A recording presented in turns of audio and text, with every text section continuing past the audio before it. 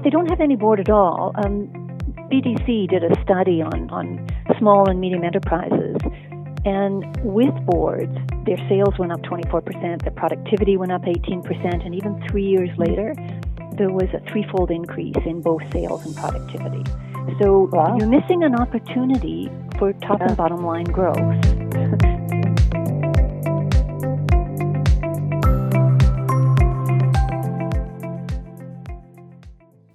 This podcast is brought to you by Dentons, the world's largest law firm with a global team that builds agile, tailored solutions to meet the local, national, and global needs of private and public clients of any size in 183 locations serving 75 countries. Hi everyone, my name is Heather Barnhouse, partner and lawyer in our Edmonton office. Welcome to my podcast where I explore the topic of women in entrepreneurship and leadership and the ecosystem supporting the growth of this segment. Today I'm joined by Mary Cameron, principal and founder of Ozone Advisory Group. I'm excited to talk to her today about all things related to good governance. Welcome, Mary. Thank you so much, Heather. I'm looking forward to our discussion. Can you give our listeners a little bit of background about you? Sure. I've had quite a varied career, some would say eclectic. I've worked in both the public sector and the private sector. I worked for small companies, and I've been CEO of 3 private companies. I've been a deputy minister in 2 provinces, and I was the CEO of the Alberta Workers' Compensation Board. At the time, it had $3 billion in assets and 1,700 staff that reported to me. Through my career, I've had the great fortune of sitting on boards with the companies that I'm working for or not-for-profits. And I realized I've sat on dozens of boards, and I started to think about what can add value. As I moved into post being CEO, I thought, what's the best way that an organization adds value? And my experience is boards can add value. And I sat on a lot of them. I sat on dozens. So I realized most of them didn't add as much value as they could or should. And so in the last 5 years or so, I've really concentrated on what makes good governance and how boards actually assist companies to achieve their purpose. So these days with Ozone, we create boards, we assess boards and help them move to a higher level of performance. And I've realized, because I'm also really a person grounded in my community, so I've always done volunteer work. And currently I'm on the Habitat for Humanity International Board. And I realize, be it not-for-profit or for-profit, a crown corporation or government, governance is always of value. And for me, it's interesting work that gives me some flexibility in my schedule. I'm also a mother, and I am really blessed. I have 9 grandchildren, and I'm an Edmontonian. Wow. Well, that's a really, as you say, a really maybe a bit of a different approach that to some of our other guests that we've had in terms of a career path. But I like how you have had the taste through the different opportunities that you've had in your career to draw that common thread around governance. And as you said, whether it's a government or a crown corp or a not-for-profit or a for-profit company, that there's this commonality of good governance that could add some value to a company, and that perhaps the companies aren't all at that level where they think they might be, or that the boards aren't operating at that level. So I really like how you've been able to take that thread and then turn it into something that can really be applied moving forward. Speaking of that, and your the dozens of boards that you've sat on, what trends do you see for the boards that have got it right? So when they are effective, what are the underlying trends that you see for the boards that are being successful? So the table stakes for boards is that they've got a basic structure. They know what the shareholders want. They have a sense of what success looks like. They've got a charter, so they understand what they're there for. There's also, agendas that spend the majority of their time on forward-looking items, so strategy and risk, things that are in the future, not in the past. So we have an acronym for it. There's hindsight and oversight, which most boards do, and they do it quite well. But then there's the foresight and the insight. And the trend is to spend more time on the foresight and insight, add value, and help achieve future success rather than just oversee and make sure that there's a lot of compliance with legislation and rules. So that's one trend. The other trend is a recognition that it's not just a group of people that know that industry and business well. So it's not the retired executives or the past advisors to that company. It's people with different voices and different experiences that can bring that experience from a different industry and put a different spin and create a new opportunity for a business.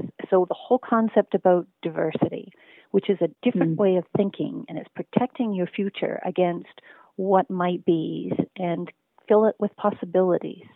So I see it's a great opportunity for women because women have a tendency to have a different perspective. And just because we're not on as many boards, we bring a different view. So I see the trend for diversity. I see the trend for strategy. I see the trend for not being collegial, but not being just accepting the status quo. It's not a matter of saying that was a great meeting because we laughed a lot and had a good time. It's a great meeting because maybe we were sitting on the edges of our chairs. We were a little uncomfortable with the discussion. There was pushback. We pushed back. And so you can disagree without being disagreeable. You can have the tricky conversations that end up with a better understanding of what the future possibilities are. So those are the trends I see.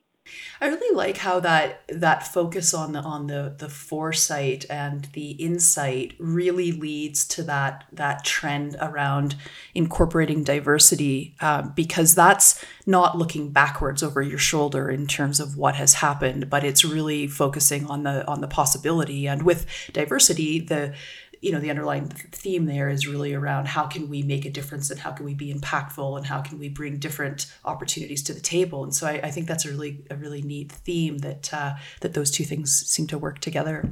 One of the things we've been doing through Ozone is we're actually offering a private company governance course targeted at executives and board members, talking about what's the best board you could create, what should it feel like, how do you structure it, and what should the agendas be, and how you actually get to that high performance.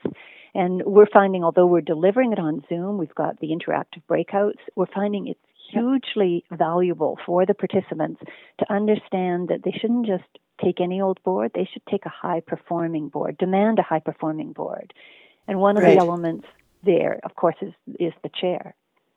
Right, of course, yeah. Yeah, so much turns on the chair, just in terms of setting the tone, setting the expectations, and really, I think, managing the expectations, both for the other board members, but also for that really important interaction between the board and management, and how that looks and how that should really unfold as the company matures and evolves. We see you speak from wisdom because I know you sit on boards. But the old version of a chair was, the large in charge, talked at the beginning of every comment or agenda item to frame the discussion, to pull people right to the Goldilocks, not too big, not too small. So it was almost predetermined where you'd go. And that chair was really the one who commanded everything.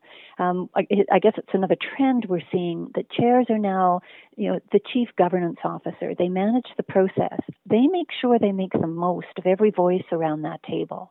So they hear from them all in a constructive way. And so that's a really different looking chair than what we used to look for and seek.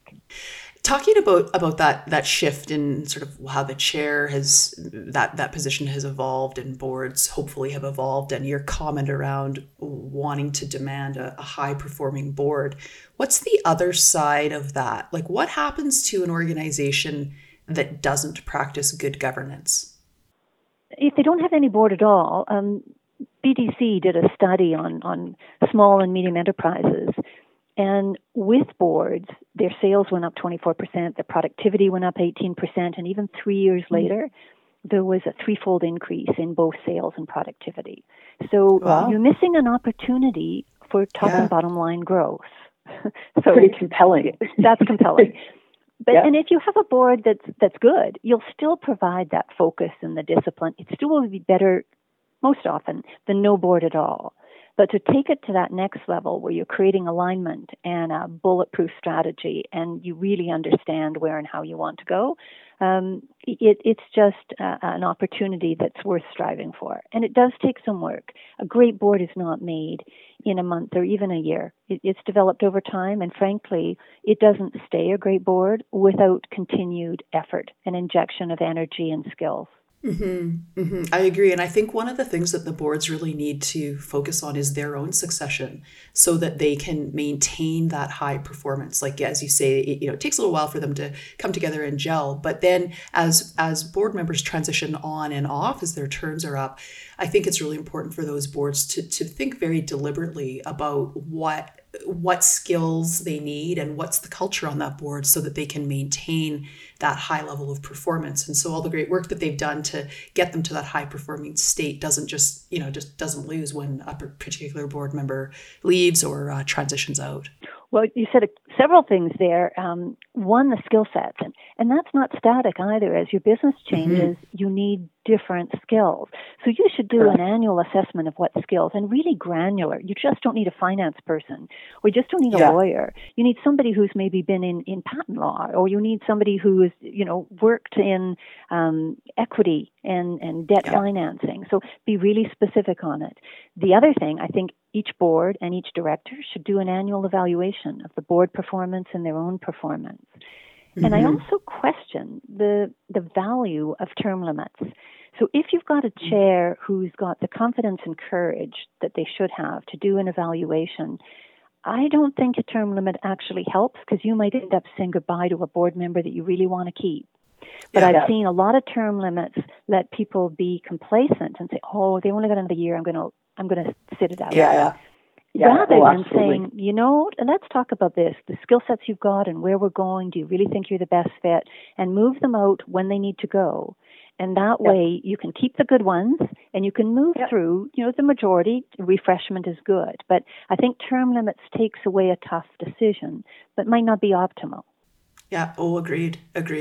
And I think, they're so in some boards, and, Crown Corps in particular will have baked in term limits that will be hard to overcome from a legislative perspective. But that's not to say that you can't perhaps shorten a term in the event that the organization has evolved and the skill set is now something different. So I think it is really important. And that's probably one of the things that I've noticed on the boards that I've sat on, when you have a good chair who isn't threatened, I guess, by a term limit or a cap on a term for a particular director, and they're willing to have that evaluation. I think that's one of the trends that I've certainly noticed that keeps a board functioning at a very high level and being very dynamic and responsive, as opposed to those boards that don't take that responsibility of that self-reflection and the evaluation of the group as a whole seriously, and they don't have those tough conversations, and they just say, well, there's this person's almost at the end of their term, so once they're at the end of their term, we'll wait it out.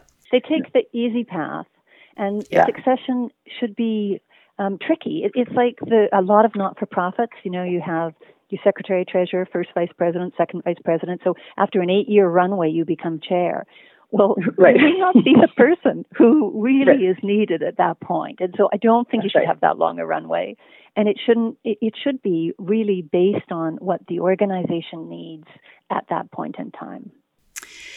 I work with lots of startup companies and companies, entrepreneurs who are growing and scaling their businesses. And one of the things that I hear them say is that they're very used to sort of calling the shots and acting very quickly and being nimble and able to respond to events and circumstances that come up. I hear from them sometimes that they don't necessarily want to give up that ability to quickly react and respond and pivot. And so they're leery in some cases of transitioning away from being the solopreneur and the sole guy who's in charge to having a board and having maybe some more slow conversations and a little bit more deliberate action. What's the other side to that story? Why should they consider having a board? So interesting, Heather. Actually, in our course, our private company governance course, I give the 10 reasons why you should have a board above and beyond, the increase in sales and productivity. So there's absolute the evidence there on the financial, but I give 10 other reasons. And the number one reason why you should is the discipline and focus. And the number one reason why entrepreneurs don't want it is the discipline and focus. It's really easy to say, I don't want to be tied down. But companies that are successful have the discipline to follow through, to plan, to go back and evaluate. And so that's something they have to give up. And we've found going to a lot of entrepreneurs and talking with them, they say, I know I should do it, but we can't win that emotional argument with facts. And so they have to come to the conclusion, I'd rather go for long-term success. And we can demonstrate to them that boards don't have to slow you down, that boards, even in a startup, can be extremely advantageous. They feel different than in a well-established company. But in the last 2 years, my partner and I have set up 5 different startup companies with boards. And one of them, in their first 2 meetings of operation, saved almost $1 million. That they said was real, actual savings in our operation, got them to market faster, that they wouldn't have done without that board. So I don't think there's any time that's too soon or too late. If you know why you want it and you get your right skill sets and those expectations are laid out, I know we found we can match an organization's need with a board that can be responsive to the shareholders' intentions. So we have the evidence that it's great for startups. Not when they're getting the seed capital. I think they actually have to be there, but certainly before Series A. Because it can give them the discipline to actually present to those potential investors, here's our business plan, and there's a lot of focus and rigor to it. I know we were working with one company, and in their Series A, we actually heard from the lead investor after. The presence of the board and the caliber of that board gave us great confidence. We don't know if we would have carried through with that funding had it not been for the caliber of the board. Wow, that's very compelling. I think it's quite appropriate for early stage companies. So assuming that they're convinced, assuming that those entrepreneurs and those early stage companies are convinced to move down the path of discipline and focus, how do they go about acting on the idea to form a board? That's so tricky. And frankly, that's the reason that Darren and I formed Ozone. Because we kept, I'm on 7 boards and Darren is on 8, either as chair or directors. And we kept being asked to join another board, and both of us kept saying yes. And we realized this wasn't an endless opportunity. The reason we kept saying yes is because we believed in the value of boards. So we turned it and said, you know what, our answer isn't yes for us, but we can work with you in setting up that board. But you don't need to use Ozone. The critical thing is to write down the shareholders' intentions. Know what you want from a board. Figure out if you want a fiduciary board or an advisor. And a fiduciary board is actually accountable for the operations of the organization. An advisory board advises the CEO and sometimes the shareholders. We actually like them to feel very much the same for the accountability in the operations. Then you establish a skill set. So you figure out what your business needs, what you've got in your management team, where are the gaps, where you want to go and grow, and you get really granular on what sort of skills and experience you're going to look for. Then you start by finding that really critical chair, somebody who understands. They don't want to be a CEO. They don't want, and we often suggest that the chair should be somebody not from the industry, just so there won't be any competition between the CEO and the chair. They should be coach, advisor, and really designed to make sure the process of the board adds value. And then one at a time, you add your directors. 3 or 5. We're a big fan of small boards. Because then you've got the accountability. It's less expensive. If you're really careful in your selection, you can cover all your skill sets. Interesting. Can you talk a little bit about whether you see, so sometimes, I guess, let me back up. In my practice, sometimes I see entrepreneurs who know they want to go there. They know they want to get to a board, and they want to dip their toe in the water a little bit because they're still wrestling with that discipline and focus and that control element. Is it a stepping stone sequence perhaps that you see where you might go from being the sole guy, the little tiny startup company, to having an advisory board with the intention of transferring or transforming that into a fiduciary board at some point in the future? Sure. And I would actually recommend to most people, start with the advisory board. You can hire and fire them at any point. Exactly. If it's not working. And as long as you're clear with your expectations, you'll be able to work through it. To move from an advisory to a fiduciary board is not complicated at all. There's a couple of bylaws and things you have to do. You might want to change your skill set, and you might need a little bit more insurance. But I would recommend starting with that. The couple of times when that hasn't been the case is if somebody wants to go immediately for Series A and wants to show they've got a fiduciary board. Or sometimes in family-owned organizations where there's a transfer of power, typically it's the dad doesn't want to be making those decisions with respect to daughter or son, cousin or nephew. And so they put the fiduciary board in place to actually take responsibility for it. But mostly we say it's easier. It's an easier step. So let's start with the advisory board. Yeah. I see that quite a bit. And in fact, it's interesting, depending on the industry and depending, of course, on the specific dynamics of the companies. Sometimes what I've actually seen is they've set up an advisory board in the first instance. That's worked really well. They get the full buy-in and then they transition that to a fiduciary board. But then they say, you know what, I don't want to give up the advisory role. And so maybe they look for different people, or some of those people transition to the fiduciary board. But the entrepreneur still really finds some value in that coaching or that advice that is received from the advisory board. And they want to maintain that role, even though they've now transitioned fully into that fiduciary capacity. And we certainly see that as an opportunity. And we think actually even with some private equity, there might be that where you want the advisory board or council and the fiduciary board. But when we're setting them up, we want both boards. We want the fiduciary board to provide coaching. We actually recommend management teams don't bring everything fully baked to the board. And boards shouldn't be out there trying to find the flaws in what's in front of them. But if you talk about things directionally we want to go here, these are the things we're thinking about, and you get input and feedback. So it's an iterative process to develop the strategy or the particular business plan. Then you are getting the coaching and advice, even from a fiduciary board. But it takes a long time to develop that trust. I know early on when I was reporting to a board, my goal would be just to make sure they didn't add more work or take the team into a place where we didn't want to go. So it was a matter of management controlling the board. When you really take a spin on that and say, I want to get value from the board, you need to be a bit vulnerable. So it takes a while to develop that trust, that culture, that we're in this together. We have different roles, but we absolutely don't need to see something that's a finished product that's either an approval or a denial. Right. I want to pick up on that comment about culture. So as these entrepreneurs are scaling up and as they're becoming disciplined and becoming focused and creating these boards, what can they do, or what can their organizations do to create the culture or the environment for the good governance to work? Oh, that's such a great question, Heather. Books have been written on that. So I'm not going to profess to have the answer. But I think a lot of it is to live your values.